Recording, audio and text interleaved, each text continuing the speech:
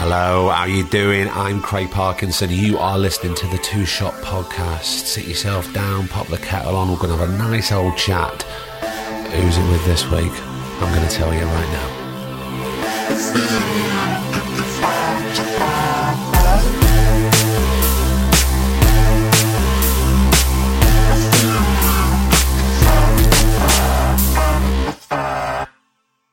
How the devil are you?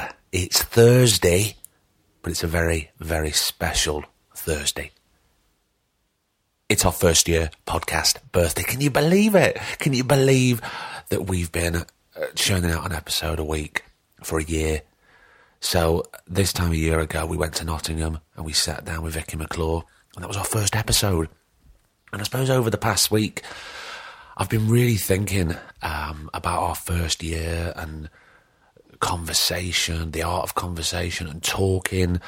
And like, I was thinking back about me. I might waffle on for a bit here, but just bear with. Like as a kid, I was talking at school. I was talking my way out of fights, which, you know, worked about 80% of the time. To the teachers, I was answering back. I was a bit gobby. You know, I was giving them answers, not necessarily the answers maybe that they wanted. You know, I talked my way into a drama course after school because I didn't have the grades for it. And now, you know, I've had a career where I've been talking, albeit talking other people's words.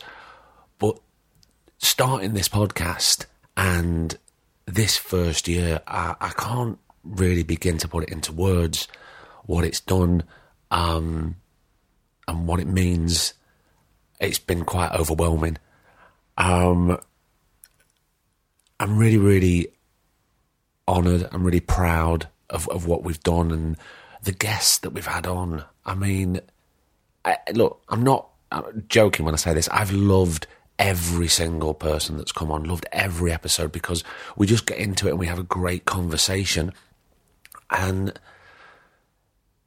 each one of those episodes really, really sort of means something, and sort of means something to somebody else because the messages that we've had in from you, the listener, it's incredible that one person says something and it can mean nothing to one person but mean everything to somebody else.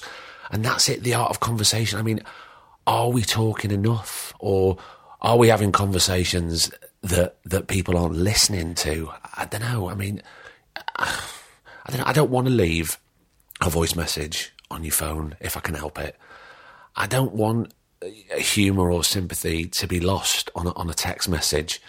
So to learn, what am I saying? I suppose what I've been learning for the past year is conversation with other people and getting into it and spending as long or as little as it needs to sometimes go really deep and go to places that you wouldn't have a normal conversation with somebody in a cafe or over the pub. Why? I mean, do we not have time for this anymore? I don't know. What I'm trying to say is this year has been incredible.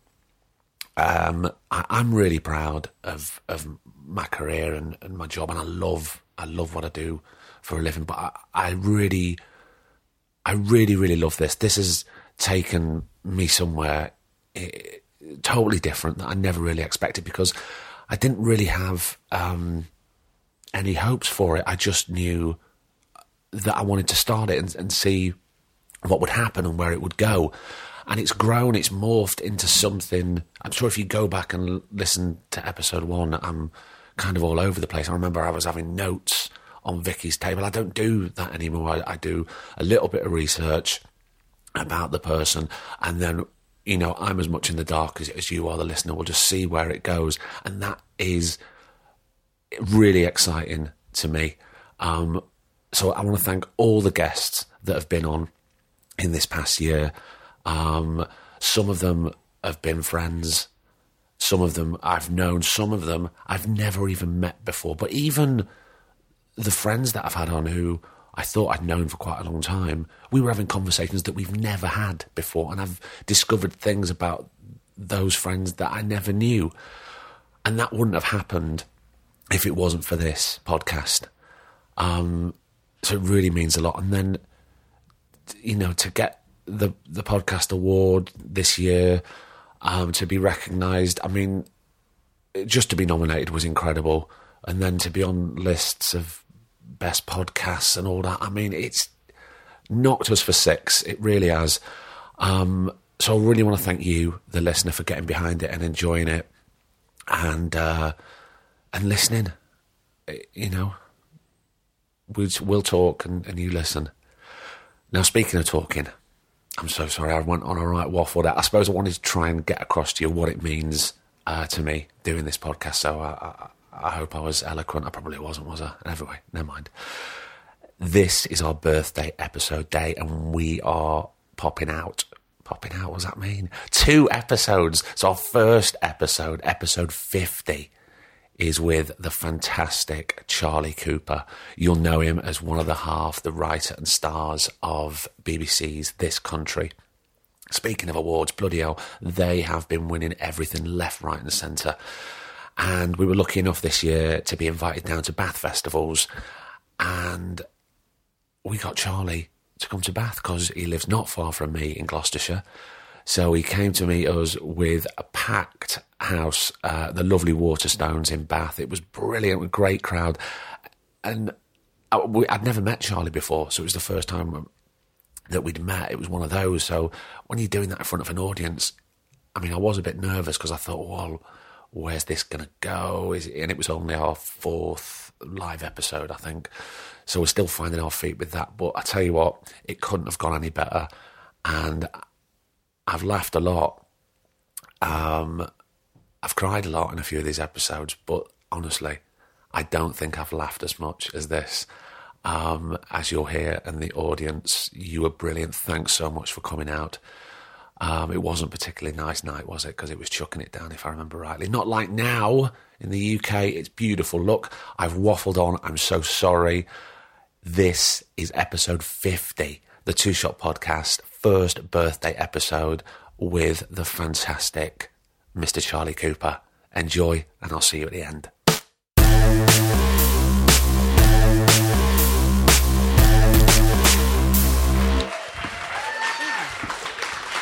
Hello. Wow. That's a lot of people. Thank you for coming. And I apologise on behalf of my sister, but luckily I'm funnier, more interesting than her, so... I was going to add that, but I thought he'd let him say it. Actually, I'm not. But it's too late for refunds, isn't it? So, sorry. Yeah, there's no refunds. We've been trying to get this together for ages, haven't we, Charlie? Fucking ages, yeah. And when I first spoke to Charlie, they just started filming the 2nd series, and it was very hard to get together. And then lovely people at Bath Festival asked myself and producer Griff, who is skulking in the corner there with a pair of headphones on, to come over here. So it seemed like the perfect time to get Charlie on. Of course, we are going to talk about This Country, but I think we really need to talk about, and it's what everybody probably wants to hear, is your time as a male model. No, don't. Right, sorry, can I just... No, I won't go. Do we have to? We have to start a bit about it. Yeah, okay. I did it. It was never full time, so it was a part-time thing. A part-time male model. How did you get picked? Oh, come on. No, sorry. Oh, he's embarrassed. Come on. How did you get scouted? Yeah, on the street, and then I thought it was a scam to begin with, and then my girlfriend at the time sort of was like, "No, you got to pursue it." I was like, "Fine." So I did, and the first shoot I did was with David Sims, who's quite a well-known. He does like Rena Hom. Right. He's done loads of like the big people, and so I sort of turned up on my first shoot, absolutely terrified, and like a huge team of people. It's like something out of a Hollywood film, like at Andy Warhol's factory, something like that, and it went all right. I mean, you don't have to do much. You just stand there. You're like a clothes hanger. And no one talks to you. You just sort of they throw clothes on you. And then... Do they talk at you? A little bit. Yeah. But it's fine. I'm happy with that. and then, yeah, it's when I got an agent and then did a few more other jobs. But the problem is with the internet, you can't. It's still when people Google my name, it's just, all it comes up like topless shots of me, and it's. I didn't see any of those in my research. Oh really? Oh good. Maybe they've been taken down. We can all do that after, everybody. Let's go back to school in Ciren. Yeah. How was growing up there? Yeah, amazing. I mean, I still live there now. 28, I should, fly the nest, but it was so, it's so safe. Like, we went to really sweet sort of twee primary school, me and Daisy. She was 3 years above me. And, it was just sort of, everyone was sort of wrapped up in cotton wool, really. Sort of nothing really bad. It's like something out of Beatrix Potter book. But Cirencester itself, it's sort of... it's an interesting place, but you don't realise until you leave. Yeah. And we sort of discovered that. Did you feel the need, because sometimes in those small places, they feel the need that when they hit a certain age, you just got to break free and get to the city? Yeah, totally. I mean, I spent, Daisy especially, she was going out to the clubs when she was like 13. She was a bit of a wild child. Well, I was sort of... the clubs in Ciren? Yeah, there's one. I say clubs. Club. And then, but I was sort of, playing Football Manager in my room like a weirdo. But what was the question? I've forgotten the question. Just about growing up in Ciren. I'm still laughing. No, it's nice, but it's not the real world, really. I suppose it's about breaking free. Did you get to a point at an age where you just went, no, I've had enough, I've fallen out of love with the cotton wool, I'm closed in, I want to break free? Yeah, totally. I mean, as soon as it's like college time, you're sort of going out a bit more and, you want to meet new people and you get into drinking and stuff like that and you realise Ciren's fucking shit. And then, spent so many years wanting to move to London. All my friends did. But obviously, I went to university and we'll talk about that later, dropped out and then I had no money, so I couldn't go anywhere. So I was stuck at home in sort of, important years of my life. I wished I was anywhere else. And then had to see all my friends sort of go and get jobs in London. And I'm still the only one who lives in Ciren. But it got to, since doing the show, it was quite cathartic in a way because it got everything off my chest about what I hated about living, in the Cotswolds in Cirencester. And then as soon as I did that, I suddenly was like, it's quite nice. I quite enjoy it. And now we're busy. It's going back home after being in London for a week or whatever. It's so nice, and we both really appreciate it now. You do get to an age where you really appreciate where you live. Oh, totally. And maybe does that mean my life's over a little bit?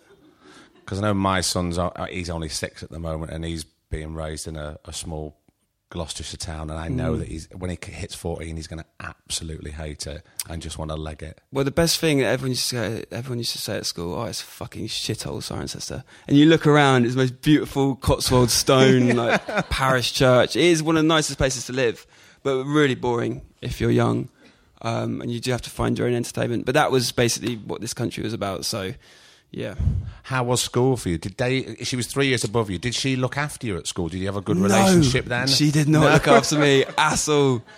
I mean, we've always got on, but at school we weren't particularly close. I didn't particularly enjoy school.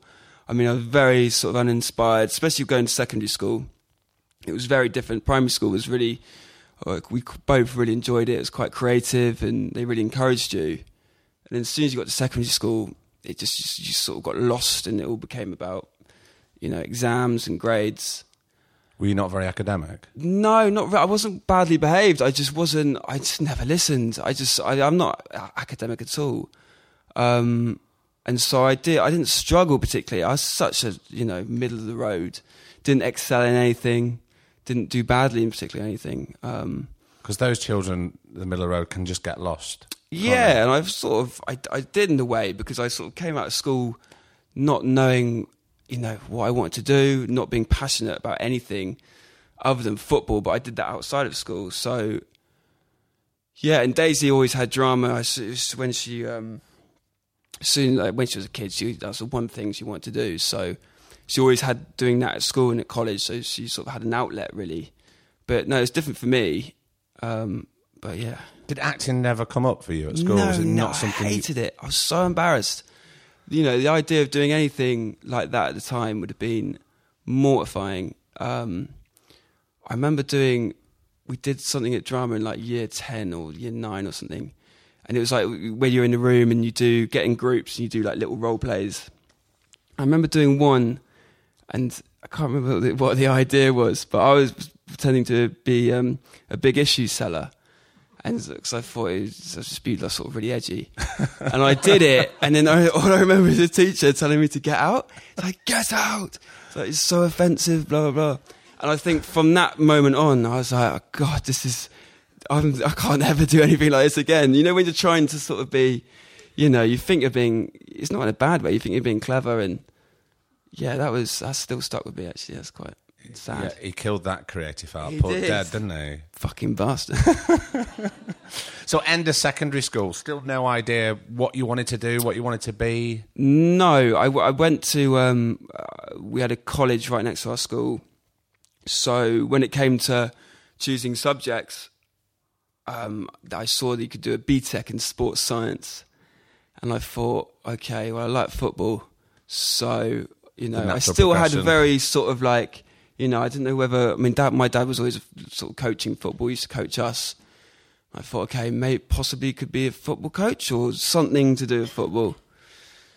So anyway, went to college. Well, you know, my friends were doing sort of proper like, you know, biology and maths and shit like that. And then had 2 years at college, and I enjoyed it. But our teacher at the time was just he was useless. So when you used to give him homework, he used to sort of give everything a top grade. Right. Which is good in a way, but it meant you never learned anything. So I came out of college with really good grades when I didn't deserve them, which meant when it came to choosing university, I managed to get into I went to Exeter. So it was quite a good university, but I was way out of my depth as soon as I got there. And I did sports science at Exeter. And I just, after like 3 lectures, I realised I don't know anything. Everyone else knew so much. So, which is, yeah, it's these little things, you know, great, like, that happens that can completely alter the course you're on. So, yeah, 18 at college, still had no intention on doing anything sort of performing or writing. Was doing sports science, and then realised after a few weeks I fucking hated it, but didn't drop out until after 2 years. Which was just disaster. A long time. Yeah, a really long time. I'm still paying it off now, the debt. And what was I going to say? And then, yeah, 2 years. But the only reason why I stayed on was because I sort of got into music and stuff while I was at uni and realised it doesn't. Sometimes in life, you realise what you want to do. You only realise what you want to do until you do something you don't want to do. Yeah. But you have to do these things to know that. And I sort of got into music and, you know, didn't want to do anything. I sort of wanted to be creative. I started learning the guitar just because I had to have like a creative outlet. Yeah. Because I wasn't getting that at uni. And then because me and Daisy left, she went to drama school, she went to RADA, but we both left at the same time. When I was 18, she was 21. So she was in London at RADA doing her drama course, and I used to be so envious of her because, you know, because she was doing the drama course. No, not because she did drama, because she was in London, and you know it was exciting. And right. So the older I got, the more that's the place I wanted to be. And then, but she hated drama school. Absolutely, it was begging me to come every weekend to sort of keep her company, and so I did, and I sort of ended up going more and more and more. And then I remember going one time, and we were sat in sort of Nando's somewhere near her sort of uni digs, and I basically broke down. I was like, I fucking hate uni. I can't tell mum and dad because they'll be livid. They weren't in the end, but she was like, well, why the fuck are you doing it? Just, you know, just quit. Yeah. Just don't go back. And I never returned. And I was only going up for a weekend, and I left all my stuff in my house at uni, didn't go back to pick it up, and it was the most liberating thing I've ever done. And I still had loads of rent to pay on the house and stuff like that, but I couldn't face it. I hated the people I lived with. I hated the course. I hated Exeter as a place. It was too similar to the Cotswolds. And fair play to Daisy, she really encouraged me, even though she was having a real tough time. I'm sure she'll tell you that when you do the podcast with her. But so... I mean, that is a clean break. Yeah, massively. And then as soon as I got to... And then I was like, well, I can't go back to the Cotswolds. And she basically said, well, just sleep on my floor in London, because she was so lonely and wanted some company. So her third year at RADA, I slept on her floor in this sort of tiny uni digs opposite RADA, and the room was just, it's tiny. And yeah, I stayed there for a year, and it was the most sort of formative year of my life, and it was a year that we really got close, and our relationship really took off from there. And we talk about back home, people we sort of found funny and stories, and that was sort of the seed of this country, basically. Yeah. Just before we go on, I just want to go back and of course. Ask about your mum and dad. Yeah. And what did they do for a living? That mum's an artist, a card illustrator, and my dad sort of had a series of really shitty jobs, sort of recruitment and sort of sales and stuff like that. He's never enjoyed anything he's done. And credit to him, he was always, you have to find your passion, you have to find something you want to do. And he was always quite creative and talented at loads of things, but never could find his thing. And so, yeah. Did you find that frustrating? Massively. And I can look at him now, he's got the weight of the world on his shoulders. I think, you could have been someone, but he wasn't. And it is sad. But again, they're both so supportive. And they've always said, you've got to pursue what your passion and what you enjoy doing, and don't settle for anything else. So when I said that I was going to quit uni after 2 years, I was, yeah, fine, don't worry about it, come back home and, we'll sort it out, which is amazing. And but they sound so supportive. Oh, totally. None of this would have ever happened without them. Why do you think that you were worried in telling them that you were going to quit uni? Oh, I think just naturally they think you're on a path and that you're settled. So and I didn't really talk to them much about being unhappy. So I think it was quite a shock for them, but they weren't particularly bothered, but in a good way. Yeah, of course. Not a neglectful way. Just parents, and they just want their children to be happy, whatever they do, I suppose. I mean, it sounds like a bit of a cliche, but it is true. Yeah, totally. And I'd be the same. It's, and I think because from my dad's personal experience, he knows what it's like not to find that thing. I think he really wanted us to do the same. And again, with Daisy growing up, she was drama clubs and competitions, and he would drive her everywhere. But he's got really severe car sickness problems. So the amount of times we'd be in the car with him driving to like a drama exam or a drama competition, he just he comes out of the car, he's got vomit all down his top. But we really soldiered on, bless him. So so supportive. And was it a happy household growing up? Yeah, really happy. We're very, very close as a family. I mean, I still live with my parents at the moment. I'm trying to move out, but it was sort of, we're so close. Always, lots of family holidays, and my dad's so funny. Like, always, we all connect through, humour and finding the same things funny. And it's great when you're working with siblings that you can recall all these sort of amazing, funny things that happened on holiday and have those shared experiences that are so useful sort of for the writing and stuff like that. So that's really nice.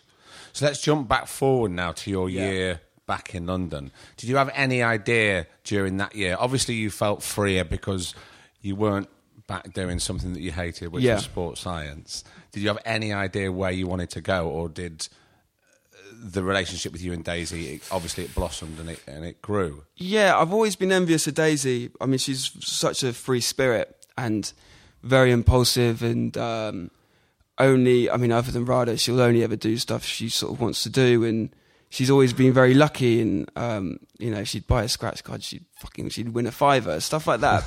And anything she turned her hand to, she'd be good at, and I was always envious of that. And so it was quite infectious, sort of being, with her that year, and it sort of like fed into me, I guess, and I sort of realised that I want to do something creative, not quite sure knowing what it was. I sort of, I liked music, I was playing guitar, but I knew it was never going to be anything serious, but it was a start. And for her, when she was at RADA, she's always loved comedy, we both have, but she hated how serious drama school was and the routine and how strict it was. And I'd go and see her, she'd be in a play like Macbeth or something, and she'd be so funny, like people would be laughing, but it was meant to be totally serious because she's got such a comedy face, and naturally she'd be so good at it. And so that was definitely her calling. And then in that year I didn't really work. I sort of signed on for about 6 months, and we had no money at the time. Our parents didn't have any money, and we'd have about 20 quid to do the shopping every week. Was it back in Siren? No, now? this is still in London, that year. And I remember one week trusting Daisy to do the weekly shopping. She came back with a packet of fags, a bottle of wine, and Big by Tom Hanks on DVD. We didn't even have a DVD player, so I don't know, fucking annoying. But that situation was great because she needed me just to be there and to be there with her, and I needed that experience to be, it was sort of my, gap year. I hate the word gap year, but it's sort of my year to sort of, Well, you had to kind of figure out what you were doing and where you were You going don't to go, realise, as soon as you're out of education, it's like, wow, I can suddenly hear myself think. Like you're on this conveyor belt for so long, you're told what to do, and for the first time, it was like, wow, this is brilliant. I can hear myself. I can be someone, that I want to be. And anyway, I sort of worked in various. I did have a couple of jobs when I was in London. One being Topshop on Oxford Circus, which was a fucking nightmare, but I quite enjoyed it. But and then after that year was up, we both moved back to the Cotswolds, basically back with our parents. Was this after the end of RADA at the end of that year? The end of that year. So we were only there for a year. Well, I was there for a year. And then, but I had that year I had the best, we had the best fucking times. We used to laugh and, Is that why you got scouted for a model in London? That was later. I'm sorry I keep bringing it up. Yeah, well, I've wiped that from my own life. But so we moved back to the Cotswolds, and then we moved in back with our parents. And our parents lived on sort of the edge of our town, Cirencester, sort of like on an estate, a 2 up, 2 down house. And me and Daisy had to share a room, which was horrendous. Well, we had done that for a year, but we sounds so weird. We had to share a bed, which is in the there's no way that won't sound weird.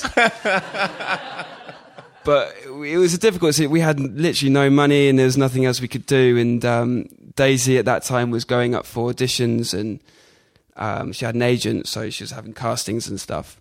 So she spent the next sort of couple of years doing that.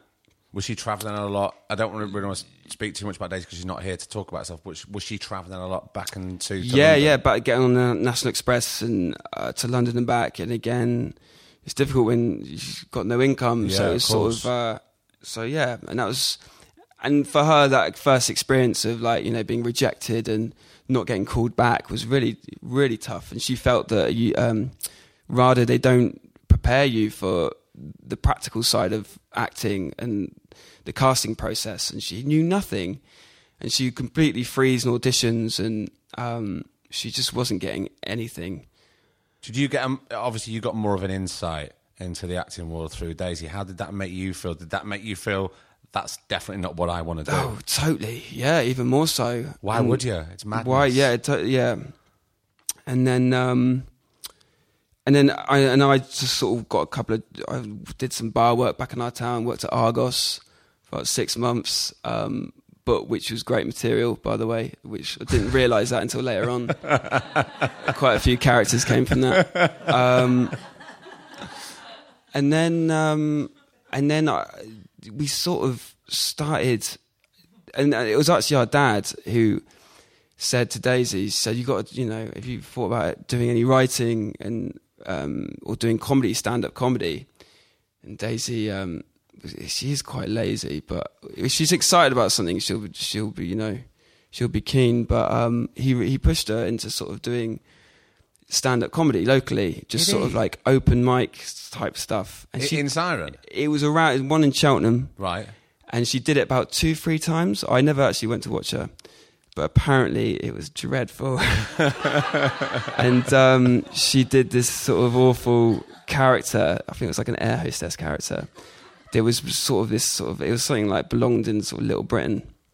And she said she remembers seeing our mum, who in the audience watching, in the back of a room, and she was obviously on stage and no one was laughing, and there was a few sort of like, oh my God, this is awful. And she could see my mum at the back, and her heart was just, she could physically see her heart just break. It was just so sad, and that haunts me to this day. But again, a great experience, and I think once you've died on your feet once in front of an audience, you can do anything if you've embarrassed yourself once.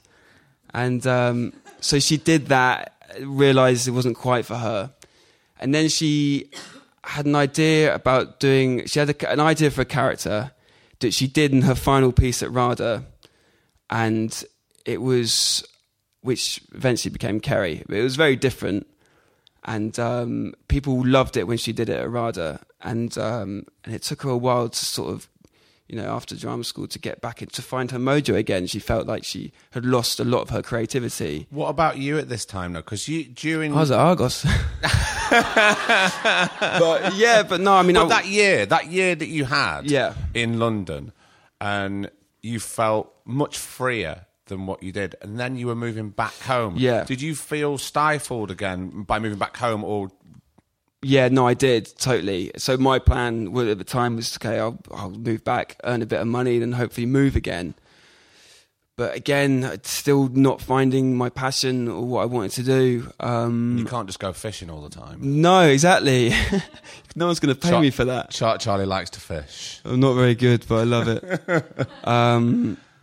So that was, again, it was so difficult. And even at the age of, I was sort of 20, 21, you feel that if you don't find something soon, your life's going to be over, which is completely wrong. Well, it's absolute bullshit, because there's no rush. You get to it everyone at whatever time. Is on their own sort of path, but you can't help but feel pressured about what your friends are doing, and also that society going, you need to find 100%. Your outlet now, or if you're going to be creative, do this. Do that. And again, lucky that we had parents that didn't do that. Yeah, and I know most of my friends, their parents would have kicked us out on our ass and gone get a job, and then. So Daisy had the idea for the character, and then she started writing a really, really rough script around this character.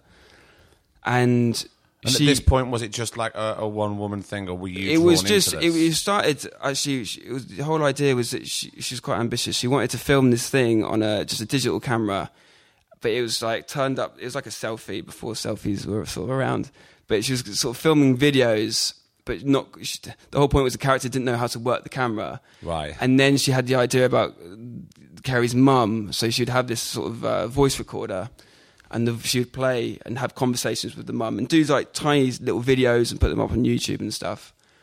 And they were really good, really fucking funny. And I remember my dad thinking, right, you've got to do something. So she wrote a very rough script, but she couldn't. She's useless with computers and couldn't type it up. She's like, oh, Charlie, will you do this for me? I was like, oh, fine, I'll give it a go. So I just typed up, sort of a few scenes for her, and they were so fucking funny. And then I just gradually became more involved. And then I was like, okay, let's sit down in a room and let's do this together, because I would love to be involved. And then we started writing more characters, and then we started writing plots. And how was it writing together? Because I've spoken to a lot of people that write together, and they say it's really, really difficult. And also, you're adding even more pressure because your siblings write No, together. yeah. The good thing about siblings is that you can be completely honest with each other, and we are probably more than we should be. But if I said something, she'd just go, "No, shite, do something else," and I'd say the same to her. So that's really, if you did that with a friend, it's difficult because you've got to sort of tiptoe around things. But it's obviously great with a sibling. You've got a shorthand. You can just go Yeah, straight to it. totally. And for me and her, the best way we've ever communicated was through comedy and through humour. So we always found the same things funny, even though they weren't meant to be. So it just clicked straight away, and it was so easy, and it was so much fun, and it was basically an extension of what we did in the room in London. We were just typing up the things that we were saying to make each other laugh. And were you reminiscing of home when you were in London? All the time. We'd be talking about people we went to school with. What would they be having for their tea right now? What would they be watching on TV? And so all those sort of things, So do you think you were missing it in London, or were you subconsciously missing home? Subconsciously missing it, I think. Her more so.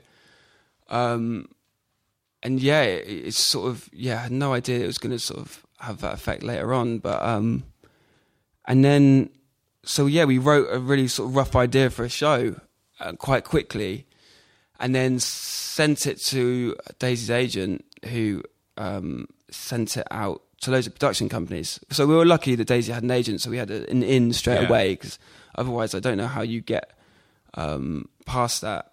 And so we sent it out to loads of production companies, and they all came back fairly interested and sort of come in for a meeting. And so when you get those emails, me and Daisy are like, fucking hell, this is a big break. We'll be bloody millionaires by next year. This was 2010, so we didn't realise what a roller coaster it would be. And then we got the National Express to London, had various meetings with different people, and that was amazing. Going into these offices and seeing pictures on the walls of various famous comedians, and going, oh my god, this is insane. And then we picked one production company that we sort of felt that we got on with, and we felt that they got the show and that we wanted to do. And then we started developing the show with them for about 2-3 years, and it was a really slow process. That long?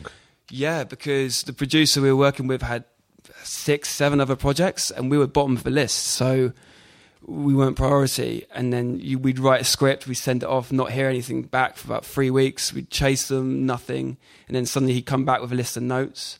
And then we'd do the notes, type it up again, send it off, not hear anything back. So it was such a slow process. But we were so naive because we didn't know any different. And I don't know, we thought, okay, we'll stick with this, we'll see what happens. But obviously you found it frustrating. We did at the time, and because we weren't working, so Daisy was still going up for auditions, not getting any. And then we sort of we did a shared job as cleaners in our local office block, and we were the worst cleaners of all time. We did that for about 6 months, but it was great because we did it in the evenings, and we'd talk about work, and we'd talk about... That sounds like another show in itself. I know, we've got to write something about it. Daisy would use the same cloth for the kitchen tabletops as she would in the toilets. I am not joking. And we did get sacked in the end, and deservedly so. Our manager, that's our boss, Paul Winters, he was from Birmingham. He was a really sweet guy, but he used to leave us these notes in the cleaning cupboard. When we start work in the evenings saying, look, you haven't done this, you haven't done that. And poor bloke, he really sort of kept with us for a long time. But when... This is so bad. So when we used to... So, for example, here, if we were cleaning it, we'd only clean the places where you could see as you walk through the door. So it's like wherever the light was hitting, and if you could see the right light on the table, it'd just be on the cloth, and it was dreadful. Thankfully that didn't last long, but it was good because it meant we could talk about stuff and ideas, and we did have a laugh doing it, which was great. And in those sort of situations when you haven't got money, you're thrust together, and it would never have happened if we had money. I would have probably gone to do another course at another university somewhere else, or so not having that options was the best thing for us. And So it actually came out of having no option. Yeah, didn't totally, 100%. And it came from, boredom, frustration, being so uninspired and it's still fucking sharing a bed in a fucking room at the in our early 20s. It was horrendous. And it wasn't all. We used to fight. Like when we fight, we are unbearable. Our mum has to physically break us up. But when you do fight as brother and sister, do you get back together quite quickly? Again, yeah, because you have to. Because we can be fighting, and suddenly one of us will say something that the other person finds funny, and then it's completely broken. We've forgotten about it. So that's really special, and we don't hold grudges, so we can get stuff out in the air straight away, and that's really nice. And although she'll probably say that I'm a bit of a sulker, which I can be, but if she gets too personal, that is annoying. But yeah, our poor mum had to really, she had her work cut out. And then, so where was I? So production companies. Still waiting to hear back. You've been sending scripts yes. You've been waiting like maybe 3 or 4 weeks to hear anything back. Yeah, and then we did and then I remember getting a call from the producer who said, I've got enough money if you want to do a taster, shoot a taster, a few minutes. And we was like, this is amazing. Of course we do. So we wrote like a couple of, it was like 1 or 2 scenes, and we shot that in Cirencester where we live. And at that time, was this specific script at the stage it was? Was it set in Siren, or would it was very different to what this country what this country is. It was initially called Kerry, and it was just about Curtin didn't exist, so it was about Kerry, and she had a best friend called Dale who actually became a love interest. And it was like a stupid rom-com, which was completely wrong for the show that we wanted to create. But that again, we have to make those mistakes to realise what's good about it. So anyway, how was the taster? We shot did I tell you who was in it? Michael Socker. Was it? He played part of Dale, and he came down to Siren, and we had seen him in is it Being Human? Yeah. And we were like, we love him in that. We'd love to see if he could do it, and he was quite happy to do it, which is amazing. So he came down for like a day, shot this taster, and it was quite good. And it was sort of in the style of this country. It wasn't a mockumentary, but it was shot in that sort of very handheld, rough, raw way. There was a lot of improv, and then we had that, and then we sent that taster and a script to broadcasters. So I think ITV, Channel 4, BBC. And ITV and BBC came back and really very interested in having a meeting. And again, it was another, fuck, this is it. This is amazing. This is our moment. Here we go again. This is 2012. So we had a meeting with BBC, and it was meant to be with Shane Allen, who ended up commissioning the series. But in this really strange sort of turn of events, he had buggered his knee on a bouncy castle the day before a children's party, so he couldn't be there. And things like that just changed the whole course of the next 5 years, but I'll come back to that. So we met here. So we met a guy at BBC. I can't remember who it was, but it wasn't a great meeting. I don't think he quite got it, whereas Shane would have got it completely. And then we had a night of meeting with ITV, who were great and offered more money. And at the time, again, we were quite naive, and the producer was like, I think we should go with ITV. We were like, yeah, let's do that. And we did, and they commissioned a pilot, which was the worst experience of my life. As soon as were you in the pilot at the time? No, so only writing with Daisy. So as soon as the pilot got commissioned, all the execs at the production company suddenly got interested. And they were never interested before, but now it's like, okay, there's something could get commissioned here. So they all came in, and they just ripped it to shreds. And they're like, this won't work. Kerry's mum was always initially going to be off screen, and you would never see her, you could only hear her. That'd never work, would it? No, exactly, totally. And they said that was just it's ridiculous. You've got to see the mum. So we cast this lady as Kerry's mum, who became this sort of horrible sort of caricature. It was quite offensive. It was like this sort of benefits cheat sort of mum, and it was just, there was no sort of warmth. It lost all its originality and it lost its warmth basically, and it became this sort of horrible comedy. It was so, I can't even explain to you. It was so bad, and we felt so. Once you compromise on one thing, you ended up compromising on everything, and we learned that. And everything we were told to do went against our gut instinct, and the show completely changed. So from The Taster that we really liked, just became this. I'm trying to think of something similar. It was just, I don't know. And Kerry became this sort of Vicky Pollard type character that was so two-dimensional. No, one-dimensional? Whatever. But it was really bad. Just gratuitous and not awful. right. And also, as you said, if it takes the heart and the warmth out of it, then you lose it all. The execs obviously thought, they thought, okay, they I don't know. And you trust people. You think, okay, these people have been in the business for years. They know better.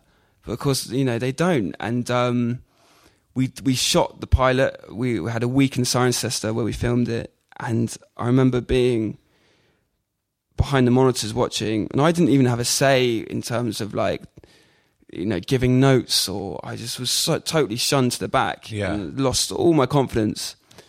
And Daisy, I was watching Daisy in front of the camera, and she just didn't know what she was doing, and that was soul destroying, especially when you were so excited and you think this is it, this is the big break, and you've worked so hard, and then the pilot was utter disaster, and it was just and then I remember we submitted it to ITV, and they came back basically saying, what have you done? What is this? They commissioned something that they wanted to be like The Taster, and it became something completely different.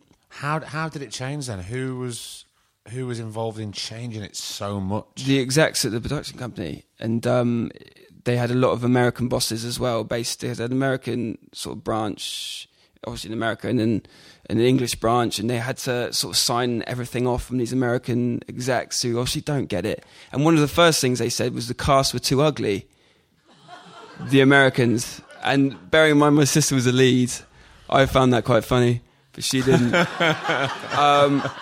again, and they didn't get, in America it's all about the hero. Even you watch Friends, and they're all great looking, and they've got good jobs, and in British comedy is completely different. We take the piss out of ourselves, and it's about the tragedy in life. And so that was a big thing. And it's just too many people involved, too many voices, and we were like frightened mice. We didn't know, we couldn't stand up for ourselves. We just went along with it, and we thought, okay, if the pilot, if a series does get commissioned, perhaps we will have enough courage to have our say and try and sort of get it back to what it used to be. So basically ITV, saw the pilot and then dropped it, and that was horrendous. The best thing that ever happened, really. Yeah, and it wasn't anything to do with it wasn't ITV's fault in any way. They were so willing it to be good, and they had a lot of belief in us, but there was nothing there that they could see had any particular potential, and it didn't. It was so bad. But it's so funny to think that it was ITV. And I know it's obviously morphed into a different show to what it was, but to think of your show on ITV... It's completely wrong. Doesn't work, does it, at all? Totally. So what was the next stage? Oh, and what did you learn from that then? Did you... We learned... to trust your gut, maybe? I don't know. Totally trust... I mean, that's the thing I always say now is if it doesn't feel right, you have to say something. You have to question it. It's so important, isn't it? It's so important. And, your instincts, you have to listen to your instincts. And especially Daisy, who's so creative and so in touch with, that side... for her to go against her instincts is completely wrong. And at this moment, how were you feeling? Because at the moment, what we've been discovering about you is you're a bit lost and we don't really know what you want to do. Did you feel that this was going to be your creative outlet? Yes. And this was going to be something for you? I really enjoyed the writing to begin with, and I thought, okay, this is something... Because I've always been so passionate about comedy and sort of, a bit of a comedy nerd, and when we were in London, we used to watch everything. I used to love Hancock and Steptoe & Son and Dad's Army and stuff like Curb and everything. So and then I really got into the writing and thought, oh, this is something I really want to do.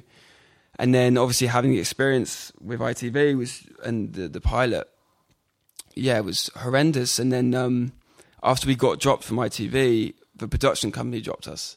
Right. Which was brilliant, but at the time it was like, what the fuck do we do now? And we're on our own, and Daisy had an agent. I wasn't represented at the time. Did you feel that you'd gone back to square one? Totally, even further back, because the agent was fucking useless. I won't say what they were called. It's all right, we can bleep it out, don't worry. But, you don't know, you won't say it. Sorry. And so the agent said to us, she said to us, that's as close, nearest I get. Thin ice. She said, right, so, okay, ITV have dropped it, production company have dropped it, and one thing you can't do is take this to the BBC because they'll be really offended that you turned them down in the first place. And we're like, what are you talking about? And, as soon as she said that, we're like, right, we've got to get rid of her. And it was like the night of the long knives. Everyone was just stabbing each other in the back. So we got a few knives in the back, and then we were fucking pulling them out, shoving in other people. And we just basically said to our agent that we don't want to be with anymore. She was really unsupportive throughout the whole thing. And so we were, still in our parents' house, back to, we were worse than when we were back to square one, because the show that we wanted to do, that we found out had a debt that if anyone wanted to take it on, like a broadcaster, they would have to pay, it's like turnaround costs. Yeah. So we learned that we had 300 grand debt from the show, from the pilot that we shot. And it was like, a show doesn't like 300 grand to shoot this awful pilot. It was just, it was horrendous. And I was totally devastated. But amazingly, Daisy was really strong at that point and was like, this is not, she was like, I just know this isn't the end. There's something, we got to keep going. There's still, we can still do this. And again, we had signed a really bad contract, so we signed all the character rights away. Oh. And again, because we didn't know what we were doing, and the agent was fucking useless, and it was a nightmare. So, what did we do after that? And then Daisy had so Matt Bainton is our dad's cousin, so he's like a second cousin, is that, or whatever? Yeah. And so we'd never met him, but we knew he was doing Wrong Mans at the time, and that was on BBC. Do you want to know who Matt Bainton is? If you've got small children, you know him from Horrible Histories, and he did The Wrong Mans with James Corden. He's a fantastic actor. He's a very, very funny guy. Lovely guy. And so we just thought, oh God, can we, email him and see if he's got any advice or anyone he knows that we could, send it to the BBC. And we sent a taster, and he was like, oh yeah, of course I can help you. Never met you, but we're related in a way. So yeah, let's make it happen. And he got in touch with Shane, I think. What's that? Or did Daisy get it? Maybe Daisy got in touch with Shane first. I think Daisy got his email from Matt Bainton and went direct to Shane and said, look, I know that you basically just said the whole story. And so, Shane, I know that you were aware, like the taste that we submitted a couple of years ago.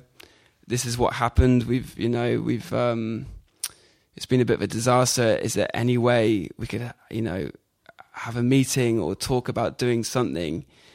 And then straight away he replied saying, yeah, come in for a meeting.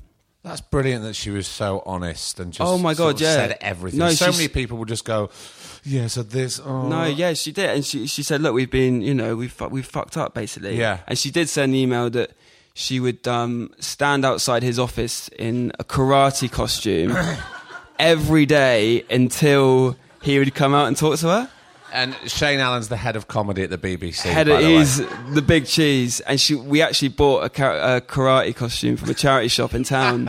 And we had it at home. And luckily, she didn't have to wear it because he replied straight away saying, yeah, don't do that. Just come in for a meeting, for fuck's sake. And so we went in for a meeting, explained everything that happened, explained about the show that we wanted to create. And he was like, well, brilliant, let's, leave it with me and it's all going to be fine. And I remember, even so clearly now, I was walking out that day and just being like, fuck, this is, from thinking you've got it all to losing it and then sort of thinking you've got it again was the most incredible feeling. And then, so basically me and Daisy, we got home and we were like, right, we're going to start from scratch. We're going to, we're going to be really strong. We're not going to get, we've got to make sure that we're with the right people. And an amazing thing about Shane is that he's great at putting people together, knowing that who's going to get on, on a personal level and a creative level as well. And he put us with a producer called Simon Mayhew Archer. And that was, the best thing he could have done. And we had a meeting with him and we just hit it off straight away. And Simon is so talented and so talented. And the show wouldn't be what it is without him or the director. So he basically saw me and Daisy find it very difficult to articulate ourselves about the show we wanted to do. But Simon just got it and he knew. And it'll be a few references here and there. And he's young, he's sort of similar age to us, and that's so important. And so we started developing the show again with him, and we started from scratch. The only thing that remained was Kerry and Kerry's mum. And Simon was like, right, we can't set it in Cirencester because it's too big. There's too much stuff for them to do. And he was like, we've got to put it in the smallest shitty village we can find. And of course, it's such a simple thing, but it makes so much sense because it means they're so much more isolated and it's more suffocating. And the show boredom sets in so much quicker. Because there's too much to do in Cirencester. I don't know what probably like 20,000 people. There's a swimming pool. There's hands up. Who's been to Cirencester? That's a good amount of people. So you know what Cirencester's like. I mean, I say there's too much to do. There's not, but for those characters, for an afternoon, it's all right. It is, yeah. And no offence to the people of Cirencester. I go there quite a lot. No, you can offend them. They're fucking annoying. Got a lot of enemies there, actually. And then, where was I? The changes. So he couldn't... Oh, yeah. Simon was saying he couldn't set it in Cirencester because of... Yeah. It was too large. So it's things like... he's so good. And we worked for him for a few weeks and he just picked out all the good things, the silly things that we loved, and that was just amazing. It was a completely different experience because before the producer at the old place would have been, people won't get that. It's too weird or it's too specific. And so Simon really encouraged us to be weird and to go to town on the specificity of things, which me and Daisy loved doing. And then Simon pretty quickly, should I say, Shane commissioned the series, basically. Straight away. Pilot? No pilot. We had a couple of meetings. Unheard of. Everything has to jump through hoops nowadays. Yeah. That's amazing. So lucky. And he had so much faith in us from that one taster, and he could just see it straight away. And, I don't know how often that happens, but that's why he's so good. Not a lot, I should imagine. No. From what I know, anyway. And so he commissioned the series, and then... So we started developing it with Simon, and then Simon quickly got Tom George, the director, involved because we knew we had a year to write it until we could start filming, just because Simon was doing another show. So that felt like a long time at the time, but it was valuable because it meant we had time to get it right. And you were constantly learning from Constantly Simon. learning. It was a big creative hub, obviously. Yeah, and the last 5 years, as hard as it was our apprenticeship in a way. That we learned how to write and we knew what we didn't want to do and stuff like that. So we had Tom George involved again. An amazing visionary. Got on with him straight away. He's so talented, and it became a really collaborative thing between the four of us. So it wasn't just me and Daisy creating the show. It was all four of us doing it together, and that was so important. And normally in the show, a director will come on a month before, just as probably after all the roles are cast, and they have no input in the script or the story. So this was such a different process. So yeah, Tom was there from the very beginning, and he and the great thing about four of us is that we're not tied into our roles as a writer, performer, director, producer. We all separately do all those things. So Simon would help with the writing the story. Tom would do that as well. But then when it comes to, shooting, me and Daisy would be directing. And so it was a really good creative collaboration. When did Curtin come into it? Because we've got Kerry at the moment. Where did he come from? I've completely missed that. Because I think I've heard about how he came in. There's just but so much. I don't know if it's true or not. What do you mean? about where the name came from. Oh yeah, Is that true? yeah. Right. The Big Brother thing. Yeah. Yeah. So okay. Anyway, they don't want to know. It's fine. It's fine. So okay. Sorry if this is like therapy. I'm so sorry. It feels like I've done my job. I must be boring you so much, but there's just so much to say. So, is anybody bored? Thank you very much. I don't believe that. I'm fucking bored. I'm not.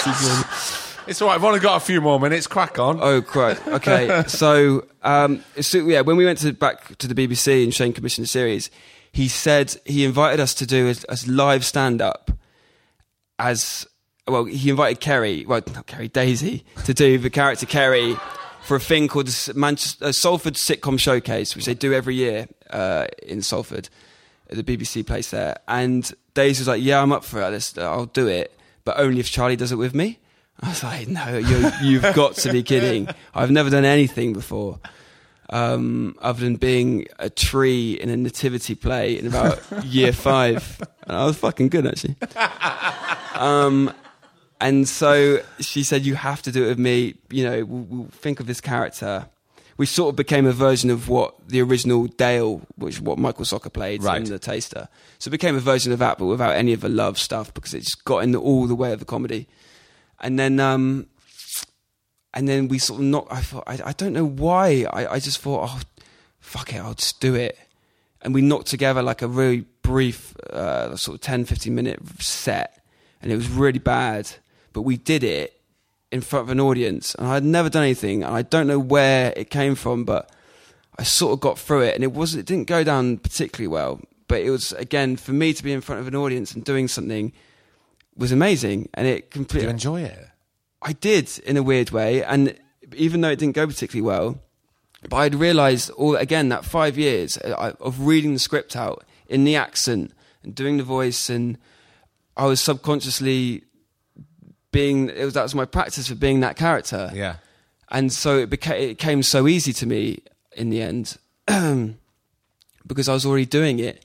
And it was sort of Daisy that sort of gave me a kick up the arse and was like, right, you're in the show.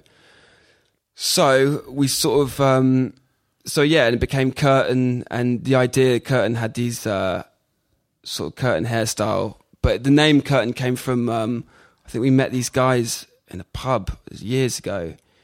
Oh no, this one guy, and he was talking about his best mate Curtin. And the name always stuck with us because it's just, you can immediately imagine what he looks like. And he was like, yeah, me and my mate Curtin, right? We are so funny, right? What we're going to do, we're going to go on Big Brother next year, but we're going to apply to go on as a pair because we are such a laugh together. Like on our own, we're not that much of a laugh, but together we'll win it. And I was just like, fuck, that's so good. And you can just imagine he's got Curtin hairstyles and he's really thin. Luckily I was. So a bit of a sort of boy racer. And that was, as soon as I heard the name, the character was like that. It was just born. And so we started developing the show. We had that year. And then... I was going to say something. Where were we?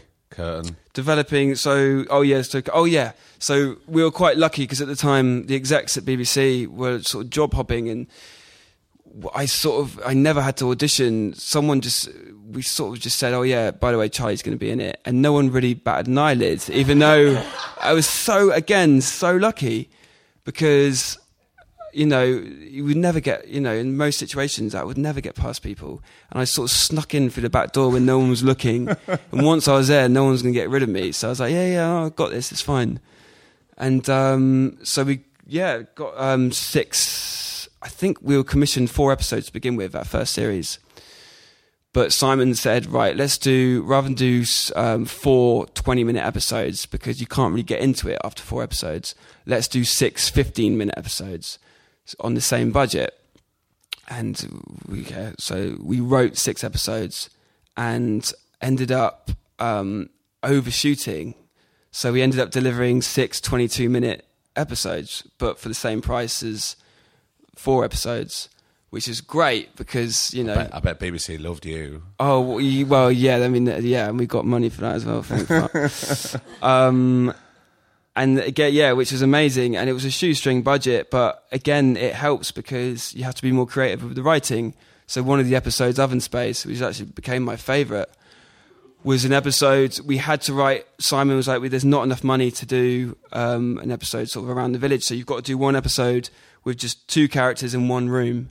And that's an amazing challenge. And we had so many different ideas, and I think it came together. That was the last episode we finished writing, and we were still writing it as we were shooting. And me and Daisy were like, we had an idea about, me and Daisy actually had a proper fight in the kitchen about Oven Space, about pizza. And it was a proper fist fight. Like clumps of hair just being thrown around. And then after fighting, sort of like wiping the blood from our cheeks, we're like, this is probably a good idea for an episode. And then it was clicked, and it was like, oh God, this should be the bottleneck episode where it's just us 2 in the kitchen, and the whole episode is takes the same time as it takes for a pizza to cook, and we're like, okay. So we sort of knocked together this script in, literally a few hours. It's the quickest one we ever wrote. And then I remember sending it to Simon, and he said, this is great, but it needs something else. You can't just be that one thing of just fighting over food. So he's like, could we introduce an uncle character who they're waiting for, who's coming out of prison and never turns up? And we're like, oh, yeah, sort of could be funny. But then we started talking about it, and it was perfect for that episode. And it just, and we shot that in 2 days, and we were really finding our feet. I mean, we were finding our feet the whole time in that series. And it was it was just magic. It was just so special, sort of all experiencing that thing for the first time, because I think as the director and producer as well, we're all quite inexperienced. But so it was really exciting, and it was so creative, and we did a lot of improv, and that was something that Daisy always wanted to do. She's so good at it. And we'd always make sure at the end of every scene the camera would be left running, and there was only 2 cameras. And we'd get so much good stuff from that. And that we only had 17 days, I think, to shoot the first series. And we were so lucky with weather, because most of it is shot outside. And it was like the perfect storm of loads of different things, and it just was magic. It just came together. Charlie, do you feel now that this is your path and you've found... No, I want to go back to finish my degree. Sport. No, yeah, of course. Everyone was shocked then. You're like, fuck. One day. Fuck, yeah, still got to pay it back. Well, Charlie, there's still so much more I want to talk to you about. I've only just started. This is therapy. Can we do this every week? We'll do it every week. We'll do it. Our favourite pub, mine and Charlie's favourite pub, is the Woolpack in Slad. Does anybody know that pub? Don't find it. That's our favourite pub. You're not allowed. It's where Laurie Lee used to go and drink, and he's buried across the way. It's a fantastic pub. We found out that was our favourite pub, so I'm sure we'll carry on our You just see me sort of slumped, sort of talking while he's... But look, still, I just want to thank you so much for coming on, and congratulations for the success. Thank you.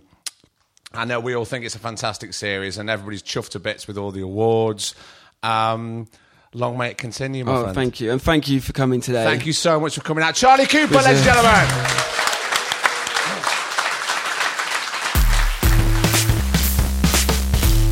And our first birthday episode is done with Charlie Cooper. How about that? It was brilliant, wasn't it? I love that. And huge thank you to Charlie for coming out to Bath on that very rainy evening. And thanks to the massive audience that came. It was brilliant. And after that, we packed up, and myself, producer Griff, and Charlie carried on talking, and we went for a quick pint before we went home. And it was a great, great night. Now, you're thinking, that's it till next week, but it's not. Stay tuned. Episode 51 with the Reverend himself, Mr. John McClure, is coming up for you, I think, around midday. We're going to get that out to you. So, until then, I've been Craig Parkinson, he's been producer Griff, and this has been The Birthday, the Two Shot Podcast. I'll see you in a bit. The Two Shot Podcast is presented by me, Craig Parkinson, recorded and produced by Thomas Griffin for Splicing Block. Our music, our brilliant music, is courtesy of Then Thickens. Cheers.